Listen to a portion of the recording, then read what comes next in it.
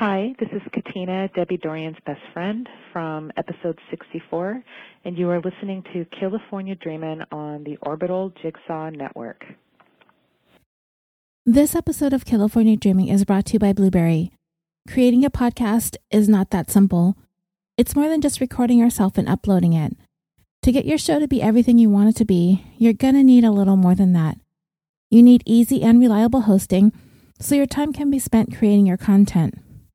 The most accurate download stats so you know that you're reaching the audience that you're wanting to, and a web page that makes setting up totally easy on you and won't take up too much of your valuable time. And Blueberry offers all of this and more for hosts and aspiring hosts alike. Simple media hosting, a fully integrated WordPress website with their PowerPress sites. So if you already have a podcast or you've always dreamed about starting one, head over to www.orbitaljigsaw.com/dream to sign up, and the first month is on us. The Blueberry support team is available to walk you through the steps of migrating your show without losing any subscribers or to get you started in the process of launching your new show. With the first month for free using promo code DREAM, you've got no excuses. So let's get started. First, I would like to take the time to thank everyone for continuing to support California Dreaming on social media by following us on Facebook, Instagram, and Twitter, as well as those who have left reviews for the show on Apple Podcasts or whichever platforms you listen to the show on, by also spreading the word about California Dreaming by recommending us in listening groups, and of course supporting us on Patreon as well. There are currently more than a dozen exclusive bonuses on Patreon, and for as little as $1 a month, you can gain access to all of those episodes.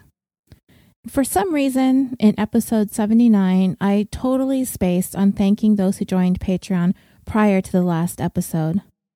So this week, I would like to thank Jillian F., Jen T., Marva, Juliet K., Brooke A., Emma T., Morella S., Jason M., Liesel, Jordan L., Joyce L., Dee J., Andy S., and Andrea T. And I would also like to thank Jen M. for raising your support a couple of tiers. And if you would like to make a one-time donation to help support California Dreaming, you can do that too through PayPal using our email at californiapod@gmail.com. Thank you again for all of your support. I need to first say that I was reminded of the story some time back, but I can't remember who it was that sent me the email recommending this one. But if you're listening, and you were the one who contacted me sometime last year, message me again if you can, so I can thank you in the next episode. As I got ready to research the subject of today's show, I thought about certain jobs out there that are the unlikeliest of places one might think that their lives are in danger, as this episode involves workplace hazards. I looked up a list of dangerous jobs, and USA Today had a pretty comprehensive article that listed the 25 most dangerous jobs in the United States. From least to most, they involved heating and air conditioning, refrigeration installation, painters, construction maintenance, industrial machinery workers, and this last one actually just happened a few days ago here in Los Angeles when a man was inside a metal cutting machine doing maintenance work when it somehow was turned on and he was killed. Electricians, construction equipment operators, athletes, coaches, umpires, and related workers, telecommunication line workers, landscaping, lawn service, and groundswork employees, taxi drivers and chauffeurs, general maintenance and repair workers, electrical and power line workers, police and sheriff patrol officers, construction workers, mechanics, installers, repairers, miscellaneous agricultural workers, construction trade and extraction work, farmers and ranchers, drivers who work in sales, truck drivers, iron and steel workers, refuse and recycling collectors, roofers, airline pilots and flight engineers, fishers and related fishing workers, and the most dangerous job in the United States is logging.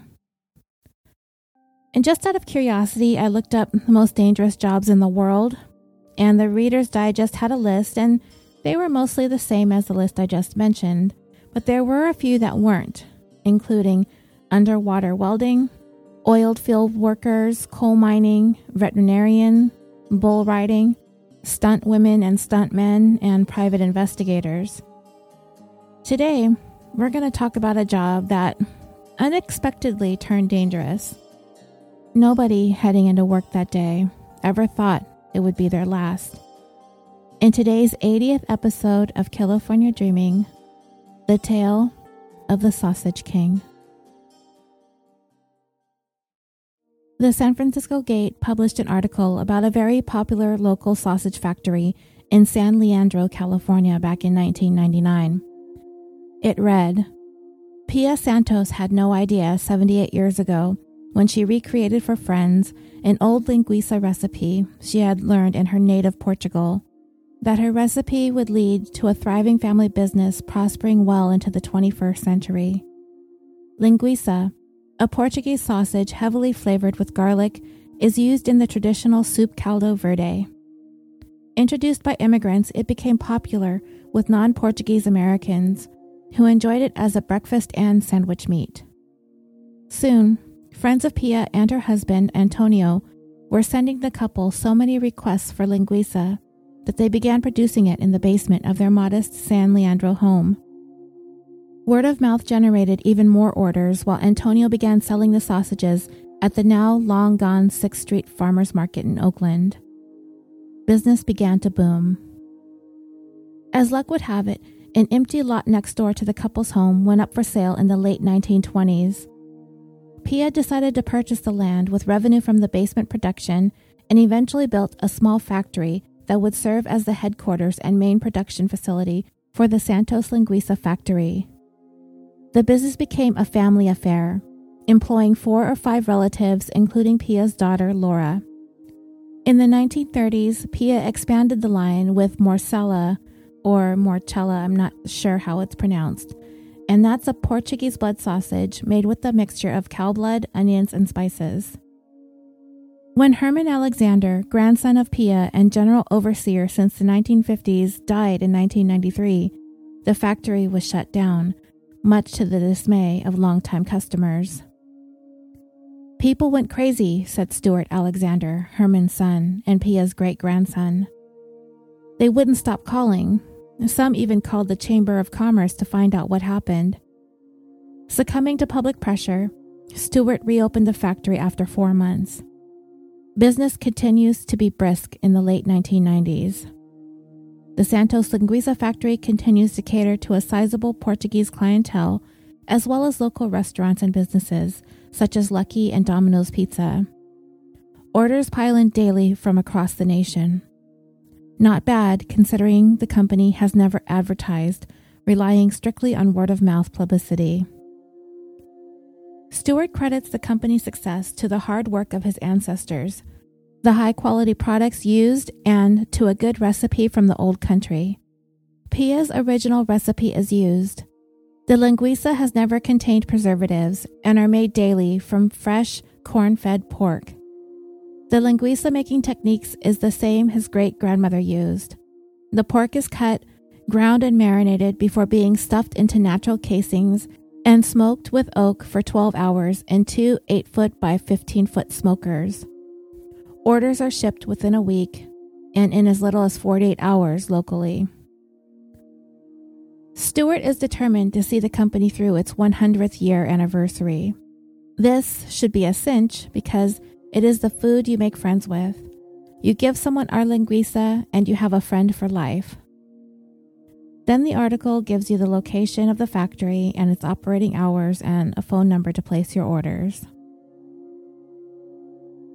If all of this sounds good to you, well, maybe not all of you, but at least some of you, and you'd like to look them up, don't bother. Just a little more than a year after this glowing article was published, Santos Linguiça Factory would be no more.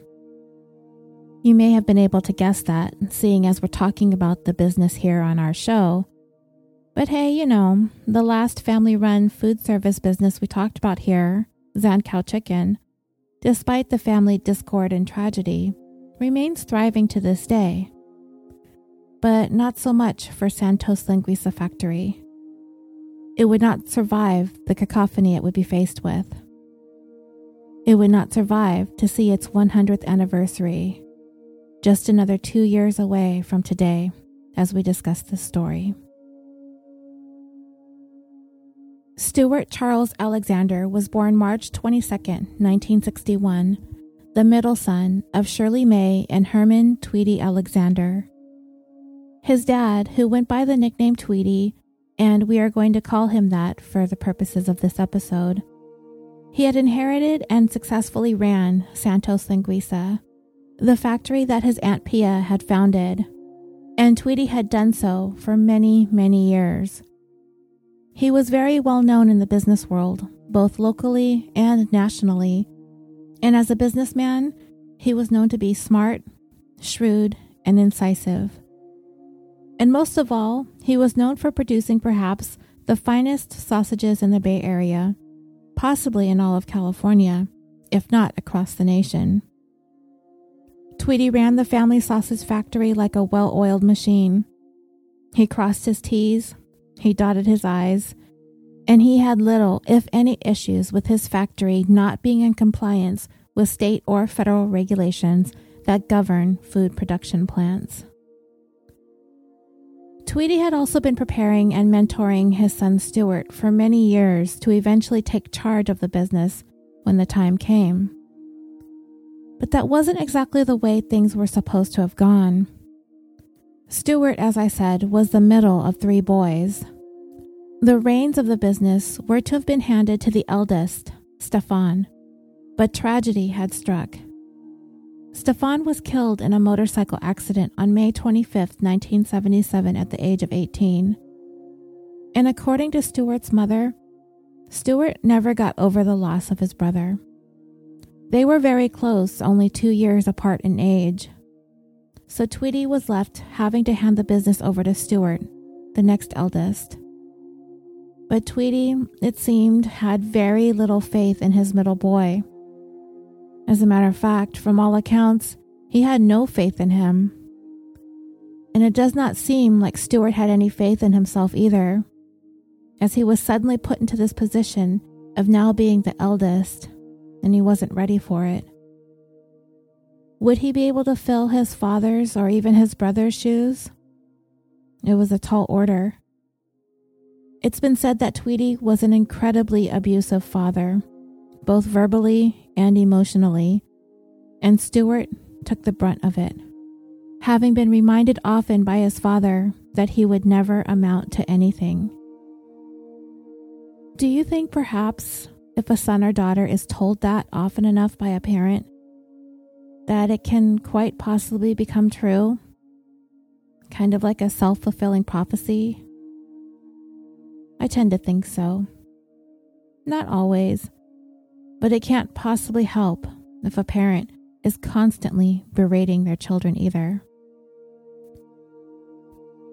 It is important to understand what the Santos Linguiça sausage factory meant to the Alexander family. Each and every single person in the family, all of their lives, their entire world revolved around it. They lived and breathed Santos Linguiça, as it provided everything for them. It was everyone's place of employment. It was their entire income.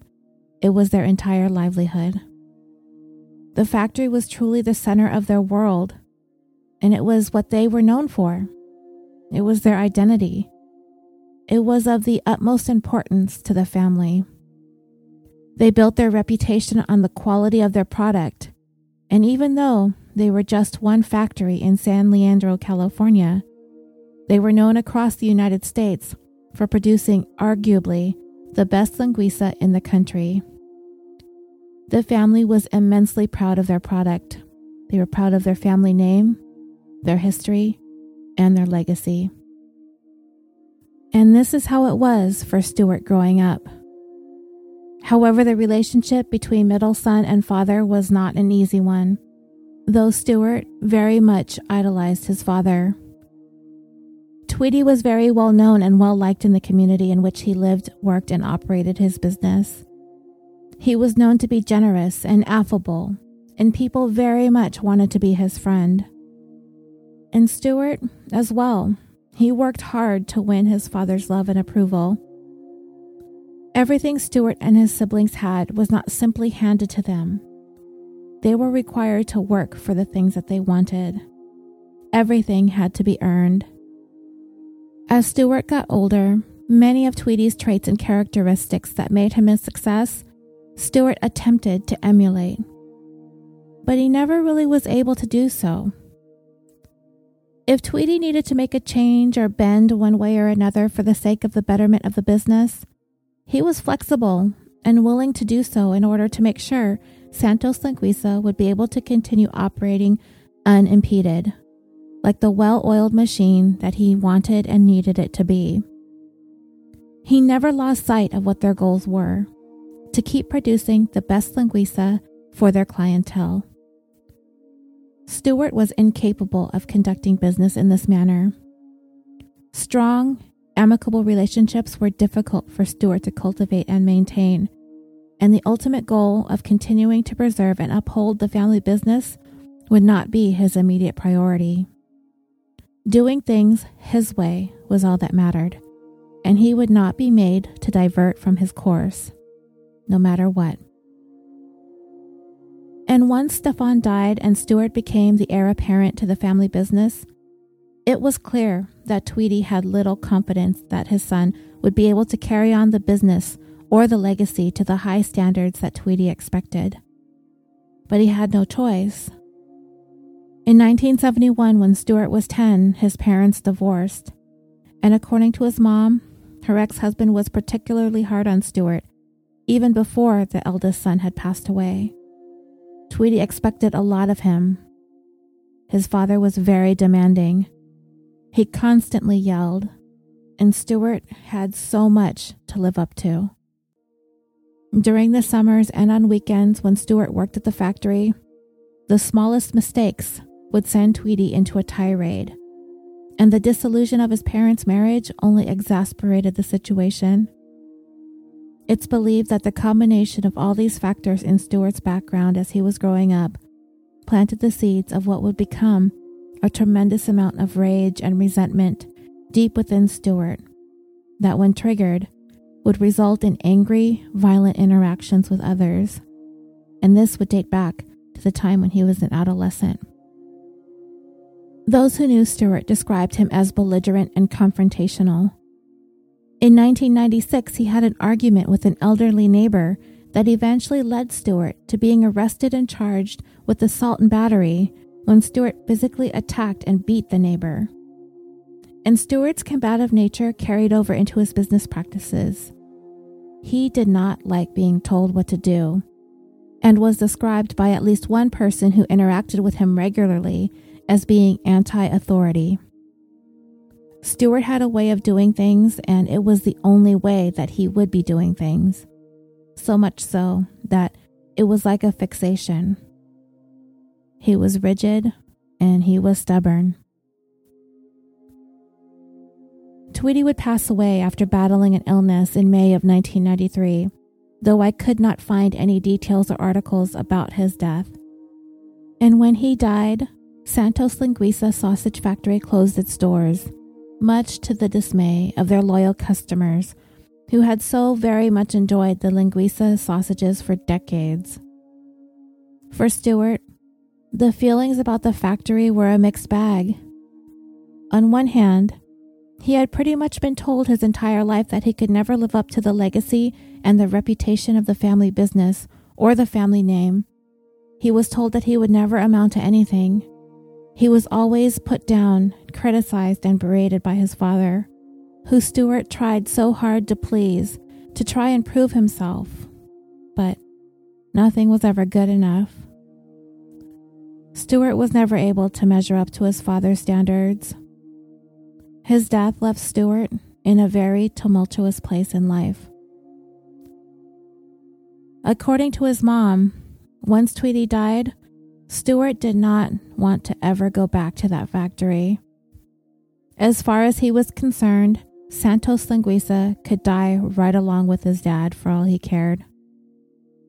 But it tore him apart at the same time. It caused him a great deal of anguish as to what steps he should take next.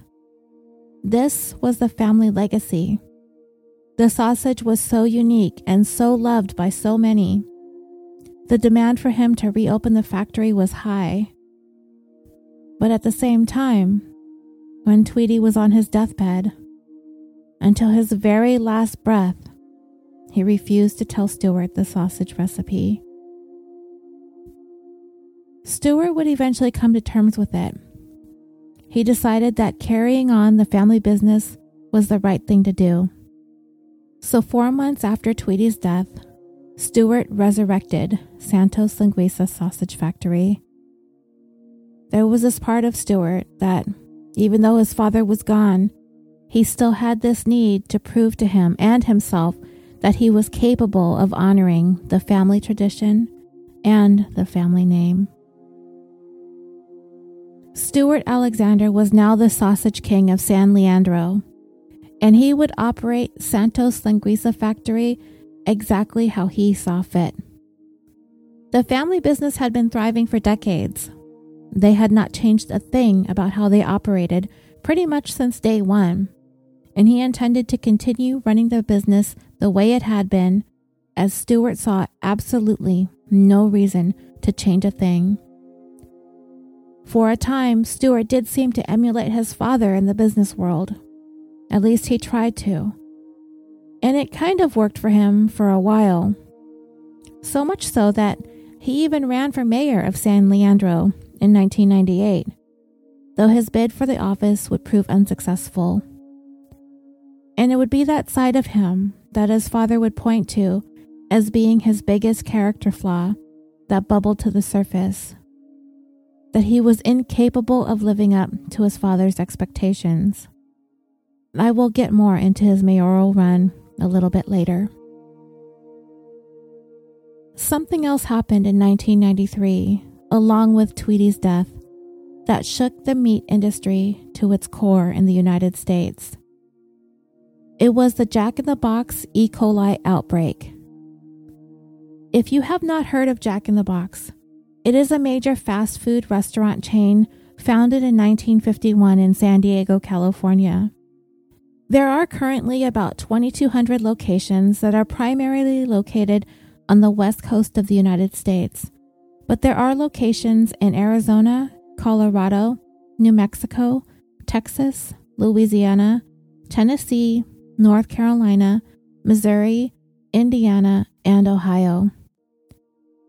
And a fun fact I discovered while researching, Jack in the Box was actually the first major restaurant chain to utilize the two-way intercom system in drive-thrus, where previously vehicles going in the drive-thrus would go directly up to the window to speak to the employee. Anyway, so there was this E. coli outbreak in the United States, in which 732 people became infected with the bacteria, which led to the deaths of 4 children and left 178 others with permanent kidney and brain damage. E. coli is a bacteria that is found in the lower intestines of warm-blooded organisms, and most strains are harmless. It's very complicated scientific jargon to discuss, so for the sake of us who aren't so fluent in science speak, especially myself, I'm going to try to dumb it down as much as possible. There are strains of E. coli that are infectious and potentially deadly. Strains which can lead to gastroenteritis, urinary tract infections, neonatal meningitis, and Crohn's disease, with symptoms including abdominal cramping, diarrhea, and vomiting. Children are the most vulnerable and the most likely to die as a result of being infected. The E. coli outbreak in 1993 was a strain called O157H7, and it is classified as a bioterrorism agent. When one becomes infected with this strain, it causes the destruction of red blood cells, which then obstructs the body's filtering system and the kidneys, And this in turn leads to hemolytic uremic syndrome, or HUS, the destruction of blood platelets, anemia, kidney failure, and can affect other organs with very small blood vessels like the brain and the heart. This outbreak was linked to undercooked burger patties in 73 Jack in the Box restaurants in California, Idaho, Washington, and Nevada. Though this was not the first E. coli O157H7 outbreak, it is by far one of the most well-known foodborne illness outbreaks in American history. The investigation into the outbreak revealed that the cause of the contamination was Jack in the Box's special promotion at the time on their Monster Burger, which was being advertised as being so good it's scary, and it was selling at a special low price. The demand for the Monster Burger became so high that restaurants began serving the burger without it having been cooked long enough, or bringing the internal temperature of the beef patty to a temperature high enough to kill the bacteria strain. The parent company of Jack in the Box placed the blame on their meat supplier, Vons, for the outbreak. But the investigation found that Jack in the Box, specifically the ones in the state of Washington, failed to comply with state laws that required patties to be cooked to an internal temperature of 155 degrees Fahrenheit or 68 degrees Celsius. This is the temperature required to kill E. coli. For some reason, the federal standard at the time had the temperature set to 140 degrees Fahrenheit or 60 degrees Celsius, and this was the guideline that Jack in the Boxes in Washington were going by. If the restaurant had followed state regulations, the E. coli outbreak would not have occurred. A follow-up investigation conducted by the Centers for Disease Control found that 5 slaughterhouses in the United States and 1 in Canada as being the most likely sources of the contaminated meat, and it was animal feces contamination at the time of slaughter that was the cause. 5 years later, Jack in the Box's parent company accepted a settlement of $58.5 million from 9 meat suppliers. 6-year-old Lauren Rudolph of Southern California died on December 28, 1992, from complications caused by E. coli, which was later traced to this specific outbreak. 2-year-old Michael Knoll from Tacoma, Washington, died on January 22, 1993. 2-year-old Selena Shribs from Mountain Lake Terrace, Washington, died on January 28, 1993. And 17-month-old Riley Detweiler of Bellingham, Washington, died on February 20th, 1993. But he was one that had not actually eaten any of the contaminated burger patties from Jack in the Box. He was infected as a result of a secondary contact with another child he was in daycare with, whose parents, both of whom worked at Jack in the Box, had even suspected that their son might be sick with E. coli prior to him having tested positive for the disease, but sent him to daycare anyway without telling the staff because they did not want him to be sent home. The 1993 E. coli outbreak led to significant changes in both the beef industry and the food safety industry. As a result of the outbreak, E. coli was elevated to a reportable disease at the state health departments across the nation. The Food and Drug Administration raised the recommended internal temperatures for cooked beef patties from 140 to 155 degrees Fahrenheit, or 60 to 68 degrees Celsius. The United States Department of Agriculture, or the USDA, Food and Safety Inspection Service, introduced safe food handling precaution labels to be placed on packaged raw meat and poultry sold in grocery stores, as well as a campaign to educate consumers about the risks of undercooked burger patties. They also implemented testing for E. coli in ground meat, and funding was provided for research into reducing E. coli O157H7 in cattle and slaughterhouses. And the Jack in the Box restructured their corporate operations and set new food safety standards that were implemented across the entire fast food industry.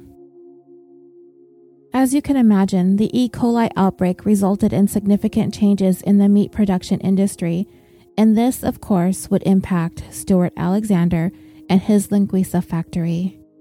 And of course, changes can often be costly to implement, and those in the industry lobbied hard against the changes, even the safe food handling warning labels that I mentioned earlier.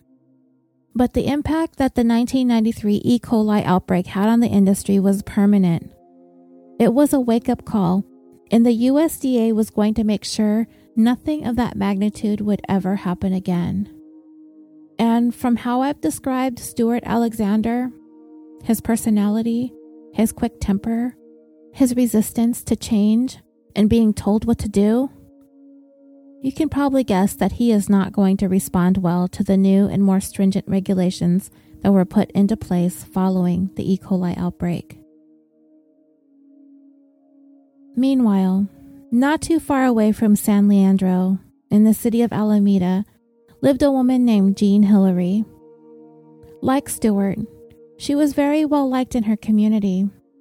She was like the neighborhood mom, sweet, caring, outgoing, and she very much cared about her family and friends. Those who knew her would say that she was just a really great friend and neighbor. Once Jean, a single mom, was done raising her kids and they were all grown up and out on their own, she decided to go back to college and try to get into a better job. She was offered an entry-level position working for the USDA as a supply clerk, and she was eventually promoted to the position of Meat Safety Compliance Officer, which was a huge step up for her. And at the time, Jean was the only woman in California to hold that position. According to her daughter, the job came so naturally to her because it was really an extension of who she was as a person. She cared about people, she cared about health, safety, and people's well-being. And working as a compliance officer, to her was so very important to make sure that those who work in meat packing and production were abiding by industry standards to ensure public health and safety, to avoid another Jack-in-the-Box debacle. It was her job to make sure that when violations are discovered and citations are issued, that those who are in violation implement the required changes to bring their factories or production plants up to code. By no means is the job of compliance officer easy. Nobody likes it when it's time for inspections, but if your place is on the up and up, then there isn't really anything to worry about. But once violations are uncovered, there is the very real possibility that a business can be forced to shut down production immediately, which of course can be a huge financial hit, especially for the smaller family-owned businesses. I regularly see public notices online about local restaurants being shut down for one reason or another, and most of them reopen within a day once they've cleared up their violations, because they are losing money every minute that they aren't open. And as much as food production plants and factories don't care for inspections, they certainly don't like being cited for violations, and they really don't like being shut down. And this can lead to potential conflict between compliance officers and meat manufacturers.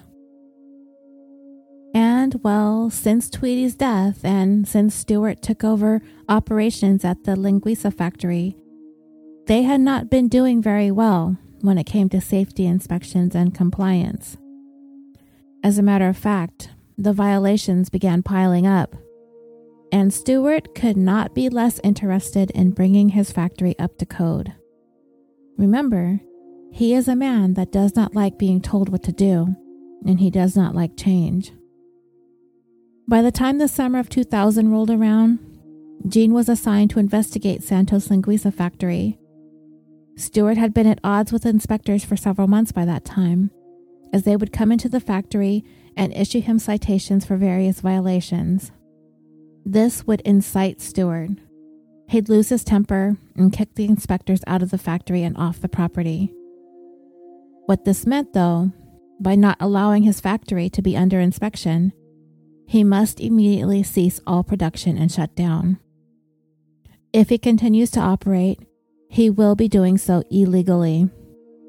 Stuart Alexander and the Santos Linguiça sausage factory was effectively shut down by the USDA safety inspectors once he asked them to leave the premises. In early 2000, when inspectors were sent to the factory, many of them were young and somewhat new to the job. They would all be chased off by Stewart, as he was quick to yell and intimidate them, and they were unable to do their work. So a veteran inspector named Don Pardini was sent to try and deal with him in January of 2000. The violations he was finding were stemming from the changes that needed to be implemented in the wake of the E. coli outbreak. Many meat manufacturers resisted the new and required changes, and Stewart was definitely one of them.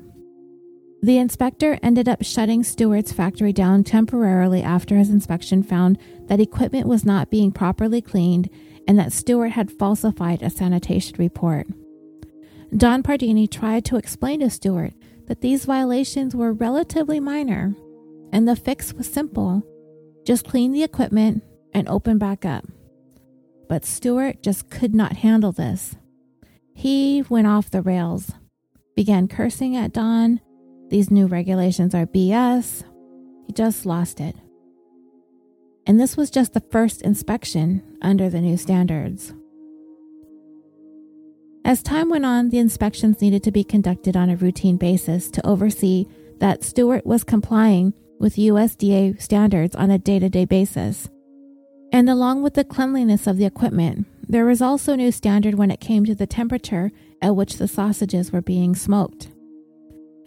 The family recipe called for the sausages to be smoked at a specific temperature.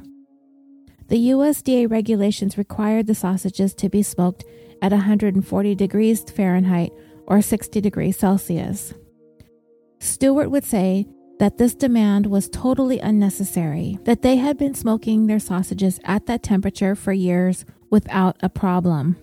Stewart insisted that changing the smoking temperature would cause the sausages to shrink in size, and then he would in turn have to sell them for a lower price. But he was going to have to comply if he wanted to continue producing sausages. Also, the requirements for the smoker that Stewart utilized in the factory had changed as well, as the one he was using was outdated and antiquated and needed to be replaced with a more contemporary piece of equipment. Don Pardini had been an inspector for the USDA for many years. As a matter of fact, he had been assigned to inspect Santos Linguiça sausage factory in the past, back when it was still being run by Tweedy. And according to Don, he had not a problem with him. He was easy to deal with, he was friendly, always willing to stay in compliance, and not only that, he went above and beyond to make sure that there were no violations in his factory. He took a great deal of pride in the family business. As I said earlier, their livelihood and their reputation all relied on the factory and producing excellent sausage. Big shoes to fill for sure, and Stewart would always struggle to do so. But for now, Stewart decided to bring his factory into compliance so he could reopen. He had the factory and the equipment cleaned, and upon re-inspection, Don Pardini was satisfied. He gave him a positive report, and he thanked him for being willing to work with him in taking care of the violations. But Stewart was still angry, and instead of a handshake and parting ways nicely, Stewart grabbed his camera and took a picture of Don, and he told him that he was full of it and demanded that he get off the premises and to not come back. But here's the thing. Stewart was subject to daily inspections, and it was deemed necessary based on the violations that he was cited for. Because he refused to allow the inspectors back onto the property or inside the factory, this meant that if he continued to make and sell Linguiça sausage, he would be doing so illegally. And this is when Don had to take Stewart's case to the next level within the USDA from inspection to compliance. And this is when Jean Hillary would become involved. Stewart's case was assigned to her as she had just been promoted to the position of compliance officer. When Jean was handed Stewart's case, She had absolutely no idea how serious it actually was.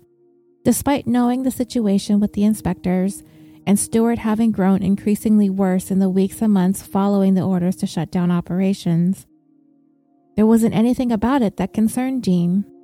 She had no reservations about dealing with Stewart. She just figured he was kind of difficult, a stubborn businessman. That's not uncommon. So when Dawn handed the case off to Jean, her confidence that she would and could take care of it left him confident that she could take care of the issue. So in June of 2000, Jean was sent to investigate Santos Sanguisa without Stewart's knowledge. And when she got there, she came to find that despite the fact that Stewart was ordered to shut down his factory until he brought the place into compliance, he had resumed operations without the proper authorization to do so. He was having shipments of meat delivered, and it was clear that there was activity going on inside the factory. The troubles Stewart was having with the USDA was wreaking havoc on his financial situation, as every time he was forced to shut down, he was losing money, and Stewart was going deeper and deeper into debt trying to keep the business afloat. Even operating the factory illegally wasn't helping pull the business out of the red. Around the same time as Jean was preparing to visit Santos Sanguisa factory, Stewart had posted a large sign on the front of the factory. It read, "To all of our great customers, the USDA is coming into our plant, harassing my employees and me, making it impossible to make our great product. Gee, if all meat plants could be in business for 79 years without one complaint, the meat inspectors would have no jobs. Therefore, we are taking legal action against them." Jean decided that she needed to speak to Stewart in person. So on June 19th, 2000, she visited the factory, and she was met by a receptionist that he had just hired to work in the front office, a young woman named Brooke Silverglide. And Brooke was not friendly or welcoming at all when Jean came in looking to speak to Stewart. He had apparently woven this whole narrative about the government, meaning the USDA, and that they were harassing him. He kept all the letters and emails that he received from compliance officers and used them to bolster his stories of harassment. And he had told Brooke all about this and showed her the letters and the emails. So she was pretty convinced that the government was targeting Stewart. So when Jean showed up and asked to speak to Stewart, she got a cold reception from Brooke, who lied to her and told her that Stewart wasn't there. But Jean wasn't about to be blown off by this receptionist. She told her that she knew he was there and demanded to speak to him at once. Remember Brooke. She will reappear in our story a little bit later on. Stewart finally came out from a back office, and he was very aggressive right off the bat. He got in Jean's face. He began cursing at her, hurling insults and threats that she is trespassing and that she is bothering his staff and his customers. Undeterred, she continued with her visit to the factory. All the while, Stewart was verbally attacking her and the USDA. Fortunately, she brought with her a state of California meat safety officer, a gentleman by the name of Earl Willis. Earl intervened as Stewart continued to yell and curse at Jean, wanting to try to defuse the situation. He tried to explain why they were there and to get him to see that this wasn't really something to get all that bent out of shape about. The violations were not a big deal and that they were easy to fix. Stewart just had to do it. Stewart at the moment appeared to calm down a little bit. He would even end up exchanging a handshake with Earl. It's been speculated that Stewart, already not liking being told what to do, really didn't like being told what to do by a woman, which is perhaps why he managed to calm down and seemed to respond more favorably to Earl than to Jean. Jean and Earl continued on with their inspection, and it became quite clear that Stewart was indeed producing sausage, and he was doing so without authorization from the USDA. They could see that there was fresh sausage that had just been made after Stewart had been explicitly told to halt all productions. He didn't care. He was going to keep doing what he was doing. To hell with the USDA as far as he was concerned. The demand for Santos Linguiça was so high, Stewart had no intentions of stopping, nor did he have any intentions of changing either. They'd been producing their secret family recipe linguiça since 1921 without a problem. The ones with the problem was the government, not his sausage factory.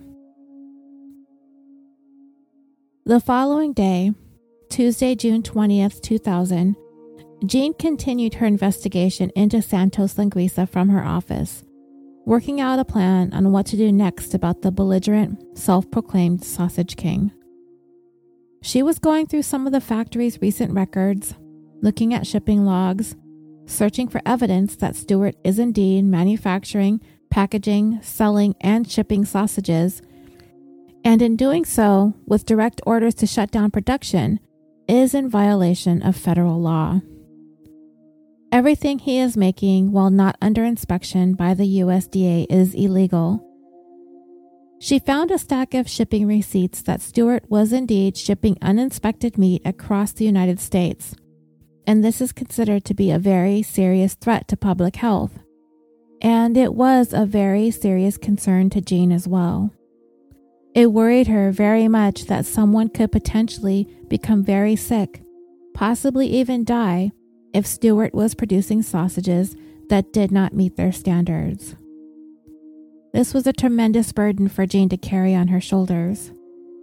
She was preparing to return to Santos Linguiça factory the following day, Wednesday, June 21st, 2000. Stewart himself was keeping busy as well. Remember, he had it in his mind that this was a full-blown governmental conspiracy against him.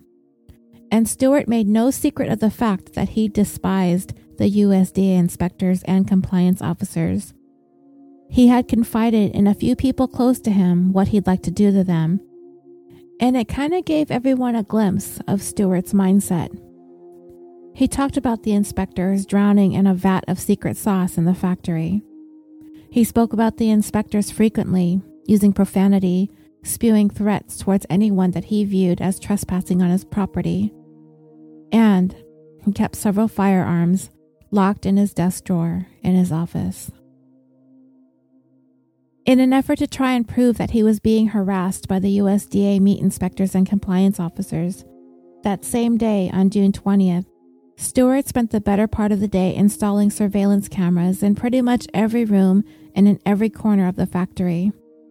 He wanted to document the perceived harassment. He felt as though the inspectors were overstepping their bounds and going beyond what he felt was legal, and he knew that they would be coming back very soon. Stewart also felt as times were changing, not only were superstores like Walmart and Costco causing the little guys like himself to shutter their businesses, but the government bureaucracy and red tape were facilitating the superstore takeover, making it virtually impossible for small businesses like his to continue to operate with any measure of success. This was all an agenda that had nothing to do with health, safety, or product quality, but rather a plot to squash small businesses. And remember how I mentioned that Stewart had ran for mayor of San Leandro? Well, that was the basis of his platform, that the average working business person was being pushed out by big government, and he wanted to effect change from the office of mayor by taking on big business and big government.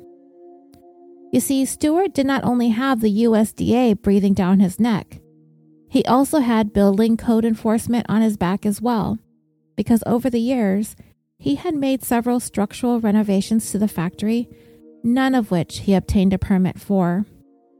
The local police department, he believed, were also harassing him because they were constantly ticketing his vehicles that they said he was parking illegally. So basically, Stewart, his life had become an unrelenting barrage of government agencies prying into every aspect of his life, professionally and personally. But if you ask me, Stewart Alexander strikes me as the kind of person who wanted to take shortcuts in life. He wanted to do things the easy way, the lazy way, and he could not and would not be bothered by anyone telling him to do otherwise. And anyone who tried to, he took as a personal attack and insult, and he would push back with anger and violent outbursts in order to intimidate them into leaving him alone. And remember, towards the beginning of the story, I mentioned that Stuart had faced assault charges when he beat up his 75-year-old neighbor. Well, what led to that was the fact that Stuart lived in what was a very pleasant neighborhood. Beautiful homes, well-manicured lawns. Everybody's house was kept up quite nicely, except, of course, for Stuart's. His yards, both front and back, were described as looking like junkyards. And his neighbors did not like it at all. It was quite an eyesore.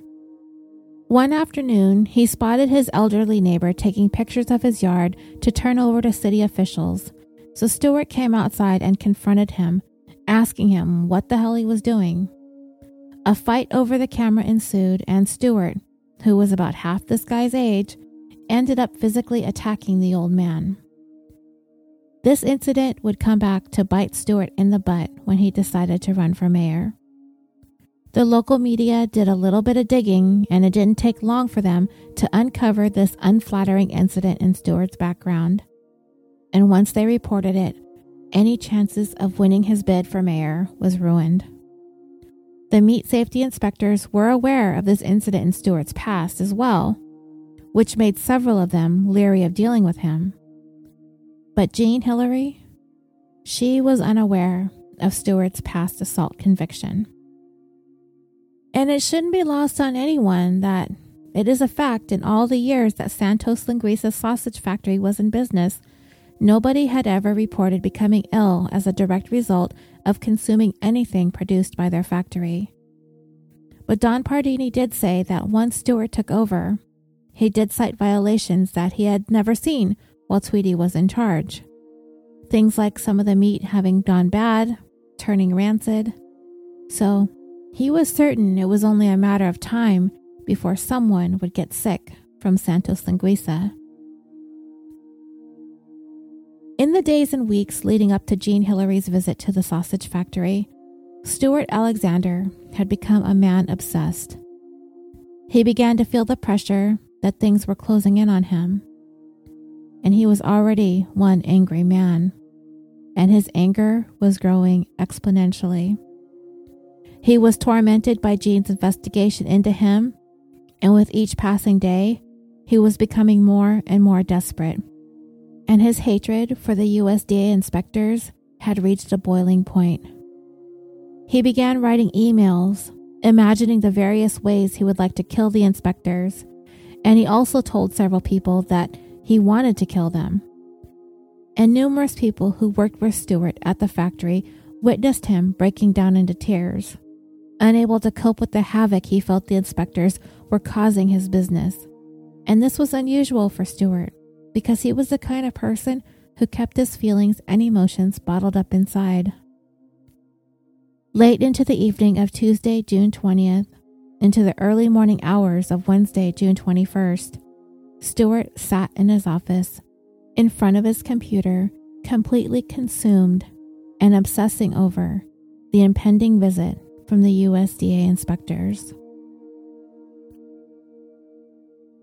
On the afternoon of Wednesday, June 21st, 2000, Jean was making her way back to Santos Linguiça sausage factory to confront Stuart with the evidence that she uncovered of him having illegally shipped sausages across state lines.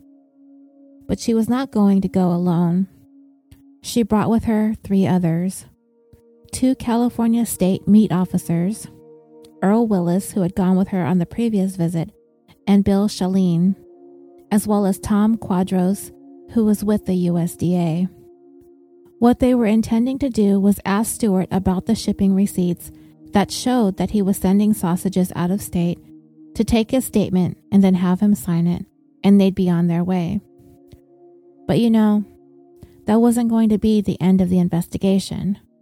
That would only be the beginning. Stuart knew he was in for it.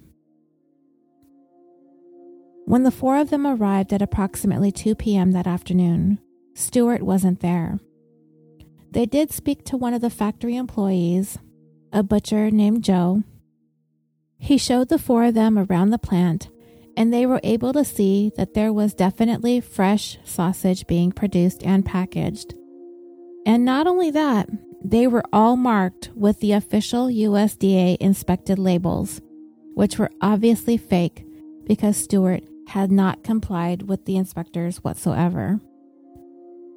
They'd become exasperated with Stewart's wanton disregard for their authority, continually breaking the law, making sausage illegally, and now using fake inspection labels.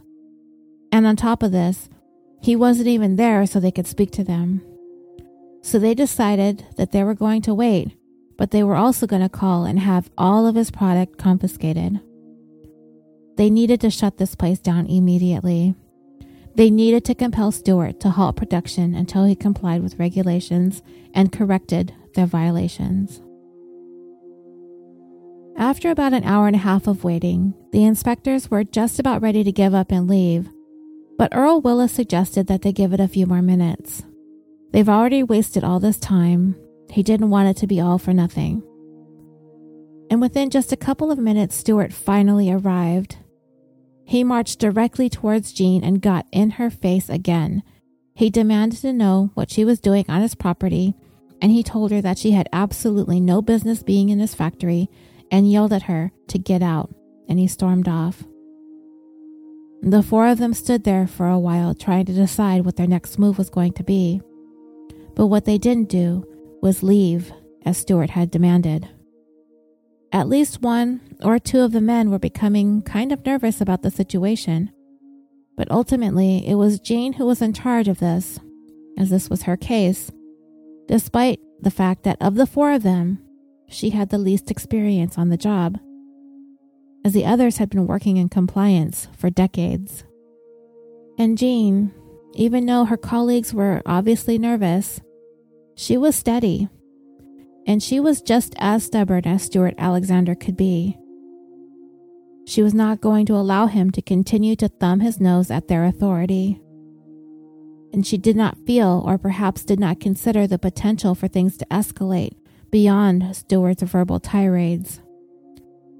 After talking over what they were going to do next, they decided it might be best if they contacted the San Leandro Police Department and requested their presence at the scene. They felt as though the situation with Stewart was likely to escalate.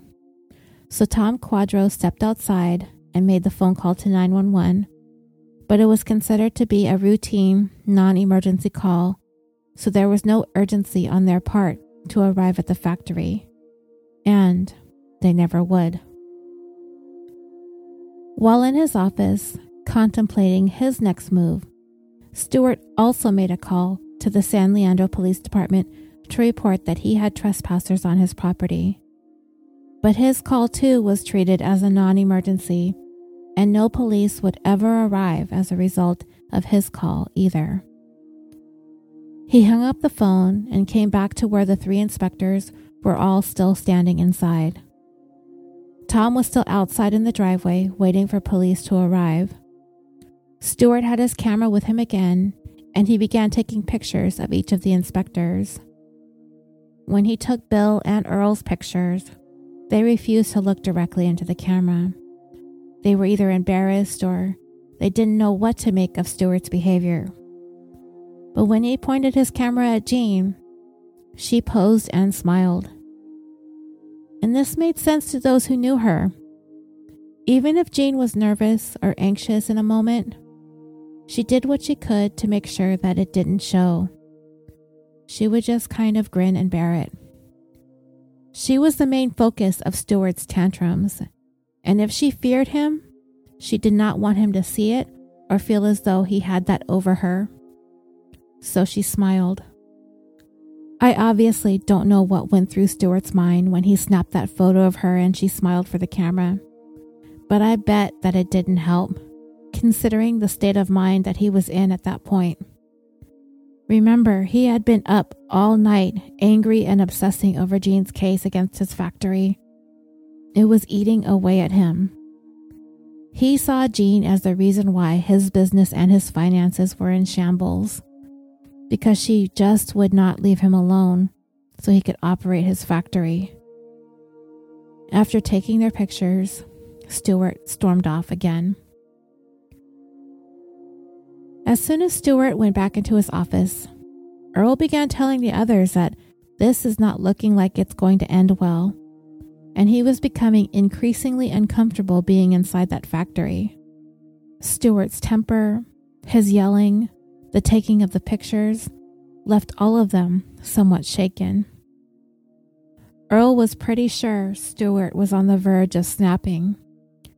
To him, looking at Stewart, he could see it in his eyes that the man was becoming unhinged.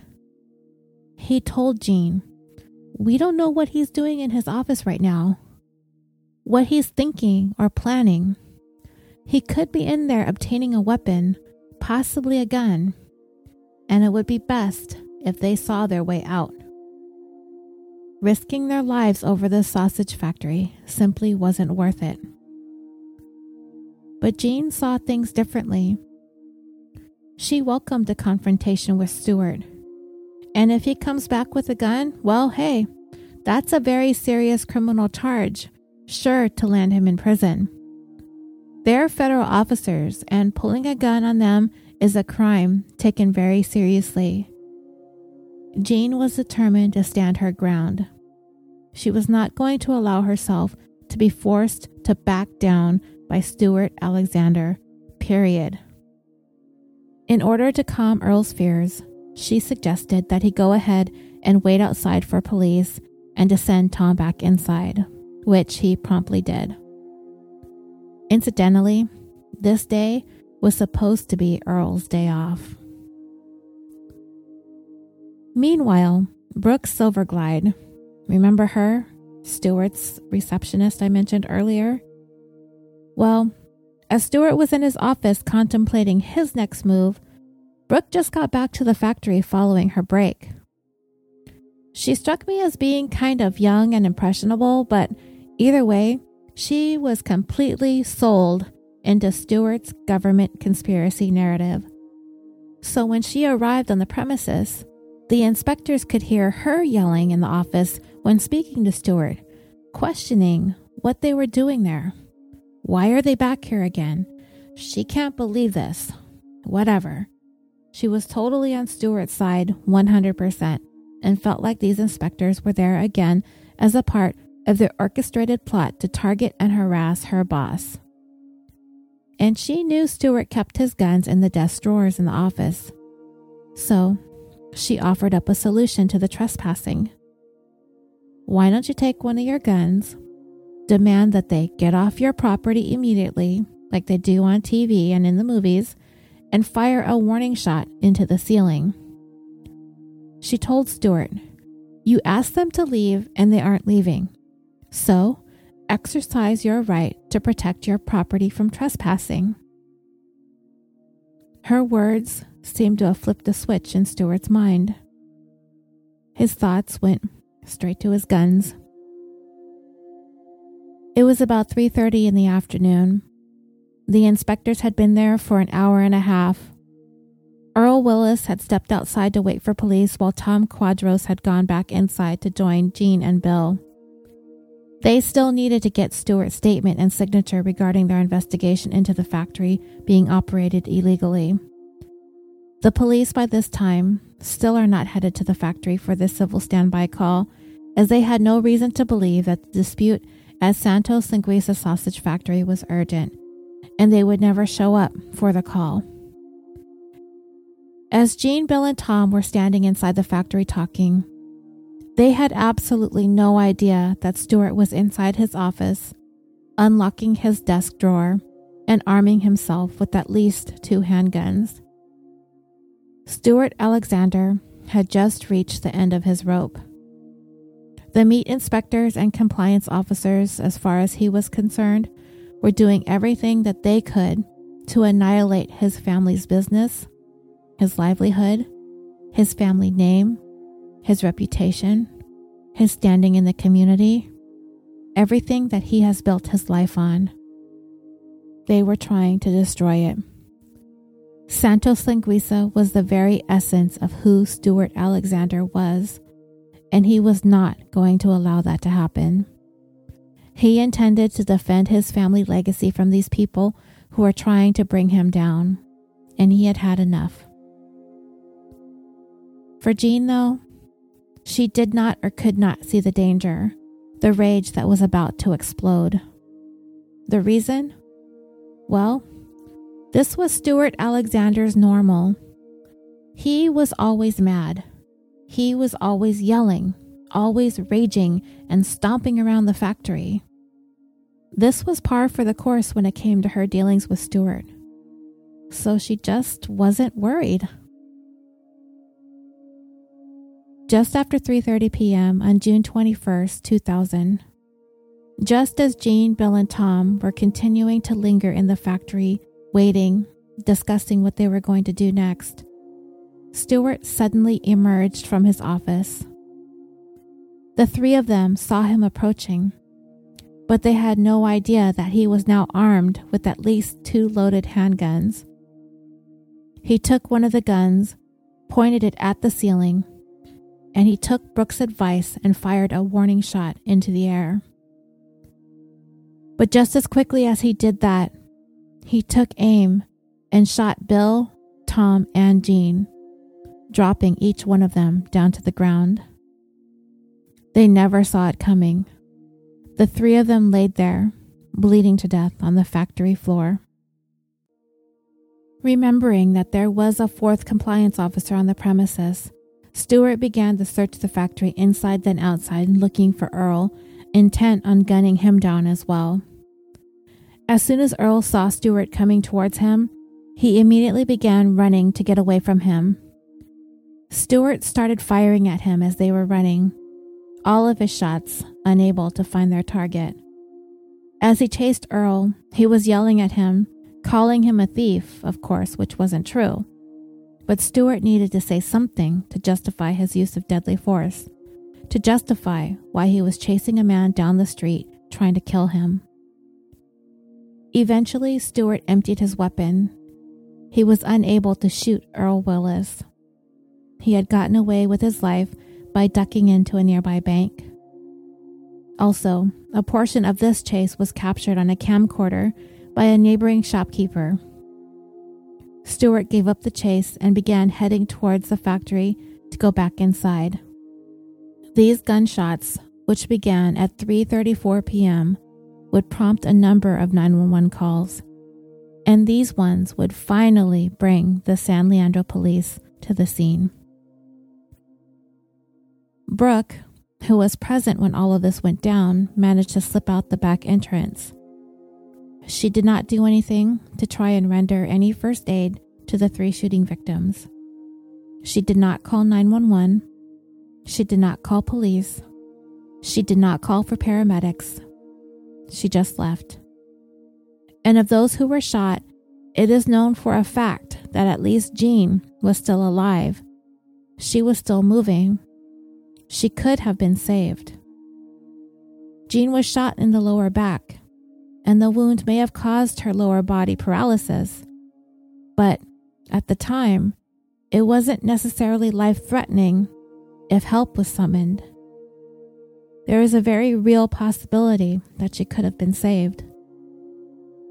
But when she heard Stuart return to the scene, she began to lay very still and pretended to be dead.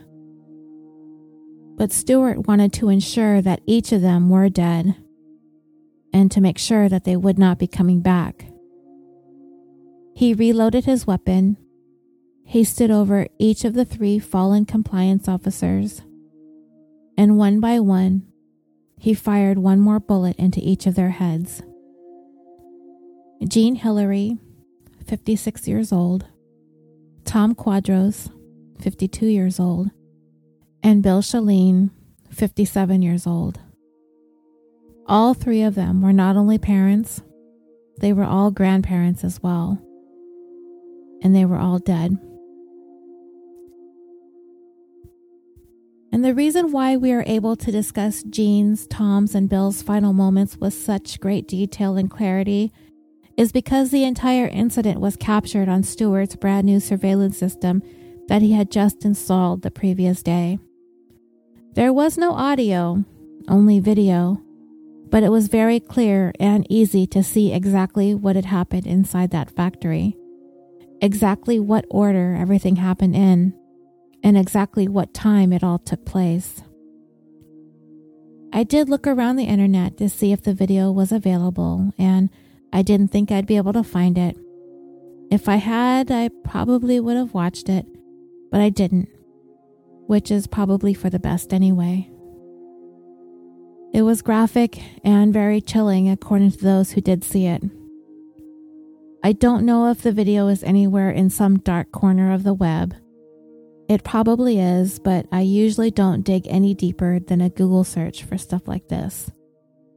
I mean, I'm kind of a looky-loo to an extent, just out of curiosity. And some of my dreamers don't care for that stuff, and I get it. I don't like looking at crime scene photos or autopsy photos, though. That's a hard pass for me.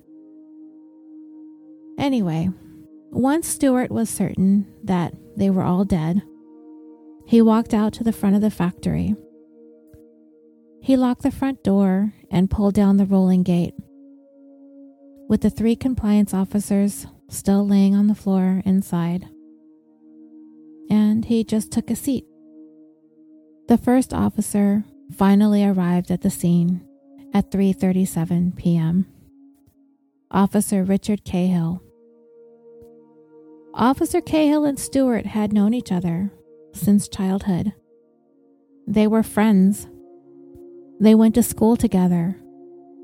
Cahill had visited the factory several times before, never for police business, always just to stop in, to say hi. As he walked up, Stewart said to him, "I'm the one you're looking for." Cahill, just coming to understand what exactly had just occurred inside the Santos Linguiça sausage factory, placed Stewart under arrest for suspicion of murder. The news of the sausage factory murders quickly spread across the community, across the state, and across the country.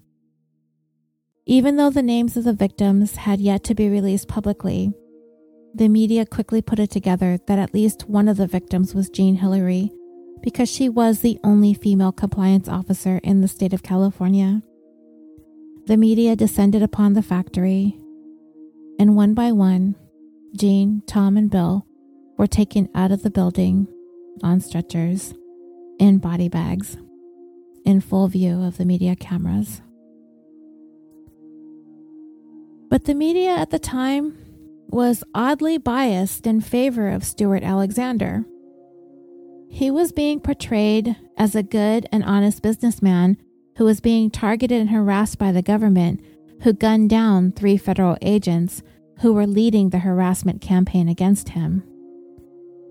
He was just this hard-working guy, the common, everyday working family man, operating the legendary and storied Santos Linguiça sausage factory with big government breathing down his neck, trying to take him down.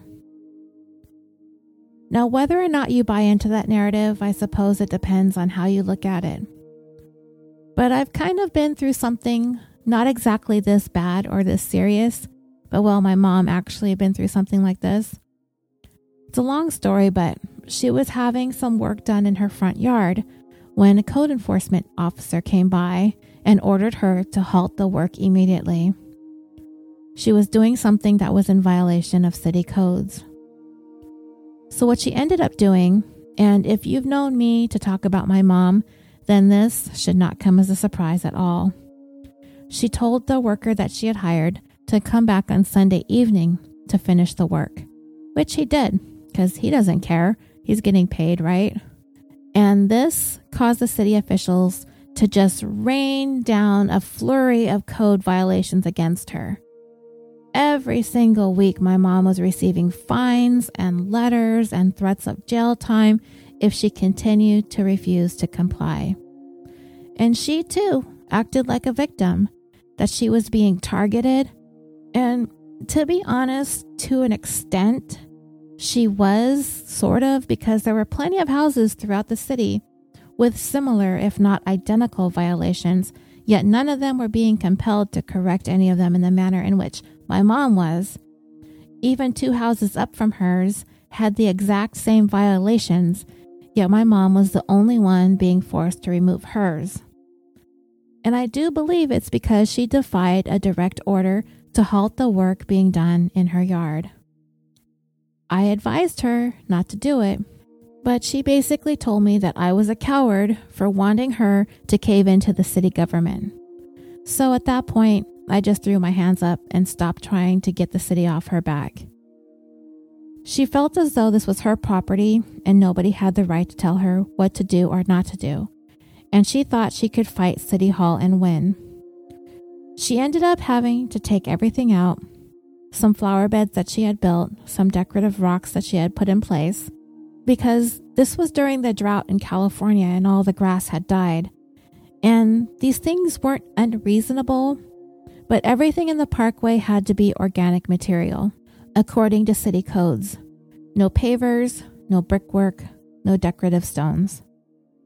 And ever since, every single time any kind of worker or landscaper appears at my mom's house, a code enforcement vehicle is dispatched to drive by to see what work she's trying to have done. Anyway, like I said, my mom perceived herself as a victim, just as Stuart had, and they both were guilty of poking the bear. You just have to comply with the law. And I told my mom, if you really feel truly harassed by the government, that could very well be a violation of your constitutional rights, which, in that case, you need to go through the appropriate channels in dealing with that, perhaps file a harassment lawsuit. Otherwise, my mom and Stuart should have both saved themselves the headache and just complied. Stuart Alexander would stand trial for the murders of Jean, Tom, and Bill on April 27, 2004. He faced 3 counts of first-degree murder with special circumstances. Though there are several special circumstances, such as using a firearm and multiple deaths, but the one that took precedence at trial was the fact that they were federal agents killed in the line of duty. He would be facing the death penalty if convicted. The video surveillance of the killings was shown to the court, but was not made public. In a written transcript of the contents of the video, it is shown that Jean was the only one of the 3 inspectors who was still showing signs of life after the shootings. The shootings of the 3 victims took exactly 12 seconds. He then turned and headed towards the exit, and it was at that point his face was clearly visible in the video. Then the video showed Stuart returning to the 3 victims lying on the ground, at which point Stuart fired the final 3 shots into each of their heads. Then he calmly walked out of the building. Police had also come under fire in the wake of the murders as well, especially from the families of the victims. Where were they when Tom Quadros was calling asking for a civil standby? Tom, in his 911 call, said, "I am a federal compliance officer and we need assistance with a potentially irate shop owner." The dispatcher told him that they would have an officer there as soon as they could. 1 minute later, 911 received a call from Stuart as well, asking for police officers to escort the inspectors off his property. In his call, he said, "I got some meat inspectors on my property. I want them removed off here right now." At least one officer who was in the area at the time reported that he was attending to another issue at the time the call came in for a civil assist, but beyond that, he would not provide any further details. In an effort to spare Stuart the possibility of the death penalty, the defense was first going to try to go for a plea of insanity. And if that wasn't going to work, his attorneys would try to argue that this incident was not an act of premeditated murder. In other words, Stuart had not planned any of this. They brought in some of the emails and letters that Stuart had been receiving and tried to illustrate that he was being pushed over the edge and that he committed these acts of murder in a rage. that all of this came about because of the unrelenting harassment on the part of the inspectors. His attorney accused the victims of taunting Stewart, provoking him, all of which caused him to snap. And all the while, they knew that he was a ticking time bomb, stating, they knew he was volatile. They knew he was upset. They knew he was on the edge. On October 19th, 2004, Stewart Alexander was convicted on 3 counts of murder in the first degree. 2 months later, the jury recommended that Stewart's punishment should be death by lethal injection. On February 15th, 2005, Stewart was sentenced to death and was sent to California's San Quentin State Prison. But just over 10 months after he was sentenced, Stewart Alexander died on December 27th, 2005, of a pulmonary embolism. He was 44 years old. And he was the last of the 3 Alexander sons to die. Remember I mentioned his oldest brother died in that motorcycle accident in 1977. Well, his younger brother, Stanley, preceded him in death as well, passing away in 1995 at the age of 31. So yeah, Stewart's mother, Shirley, outlived her husband and all 3 of her sons. And remember our good old friend Brooke Silverglide? Well, she was named in a wrongful death lawsuit filed by Bill Shalene's daughter. The suit contended that Brooke was the one who encouraged Stewart to fire warning shots at the USDA inspectors, that she aggravated the situation, knowing how angry Stewart was at the compliance officers. She knew Stewart was armed and potentially dangerous, and she failed to warn the inspectors that they might be in danger. Bill's daughter was awarded $245,000 in her case against Brooke, in addition to another $3 million awarded to her in her case against Stewart Alexander. And that brings our 80th episode of California Dreaming to a close. If you would like to discuss this case in more detail, or any of the others that we have covered, please feel free to request and join the California Dreaming official Facebook discussion page. There, we have cultivated an amazing community of listeners and true crime aficionados who like to share their thoughts and opinions on all of the cases that we cover, as well as other podcasts that we listen to, true crime stories, other current news and events, TV shows that we enjoy, documentaries, books, whatever you find that you'd like to share. Please come and join us. You can also follow the show on Twitter at CaliforniaPod and on Instagram at California Dreaming Pod. And California Dreaming is proudly brought to you by the Orbital Jigsaw Network. We are a podcast production company located in Los Angeles, California, with a mission to create some of the best podcasts to listen to consistently improve upon our current roster of shows, to develop new content that appeals to people all over the world, and to provide a thriving community for listeners and podcasters alike. And I'm very proud to be a part of this amazing network of shows and hosts. So please visit us at www.orbitaljigsaw.com. You can find links to all of our shows, the merchandise store, and thank you guys for shopping on the merchandise store this week from the post that I put up on Facebook, our blog, and if you want to just email us and let us know what you think, that's our website at www.orbitaljigsaw.com. Thank you once again so much for joining me this week and every week. Until next time, sweet dreams.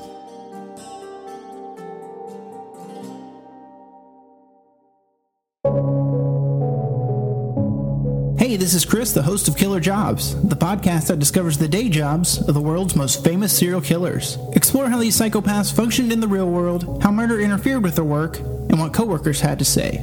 Killer Jobs investigates a new serial killer every Tuesday and is available on all podcast players. Hey, this is Heath. And this is Daphne. And we're the hosts of Going West, a true crime podcast, where we discuss various murders, disappearances, and serial killers. Each week we go into the gory details of a new case. Like episode 5, which is about Dorothy Jane Scott, a single mother who was receiving threatening phone calls by a stalker and then mysteriously disappeared. Or the terrifying case of Dayton Leroy Rogers, the most prolific serial killer in Oregon history. You can find us on our Instagram at Going West Podcast, or check out our website, goingwestpodcast.com. You can find us on Apple Podcasts, Podbean, Stitcher, and Spotify. So make sure to check out our episodes and leave a review. Everybody in the world, keep it real and stay weird. Cheerio.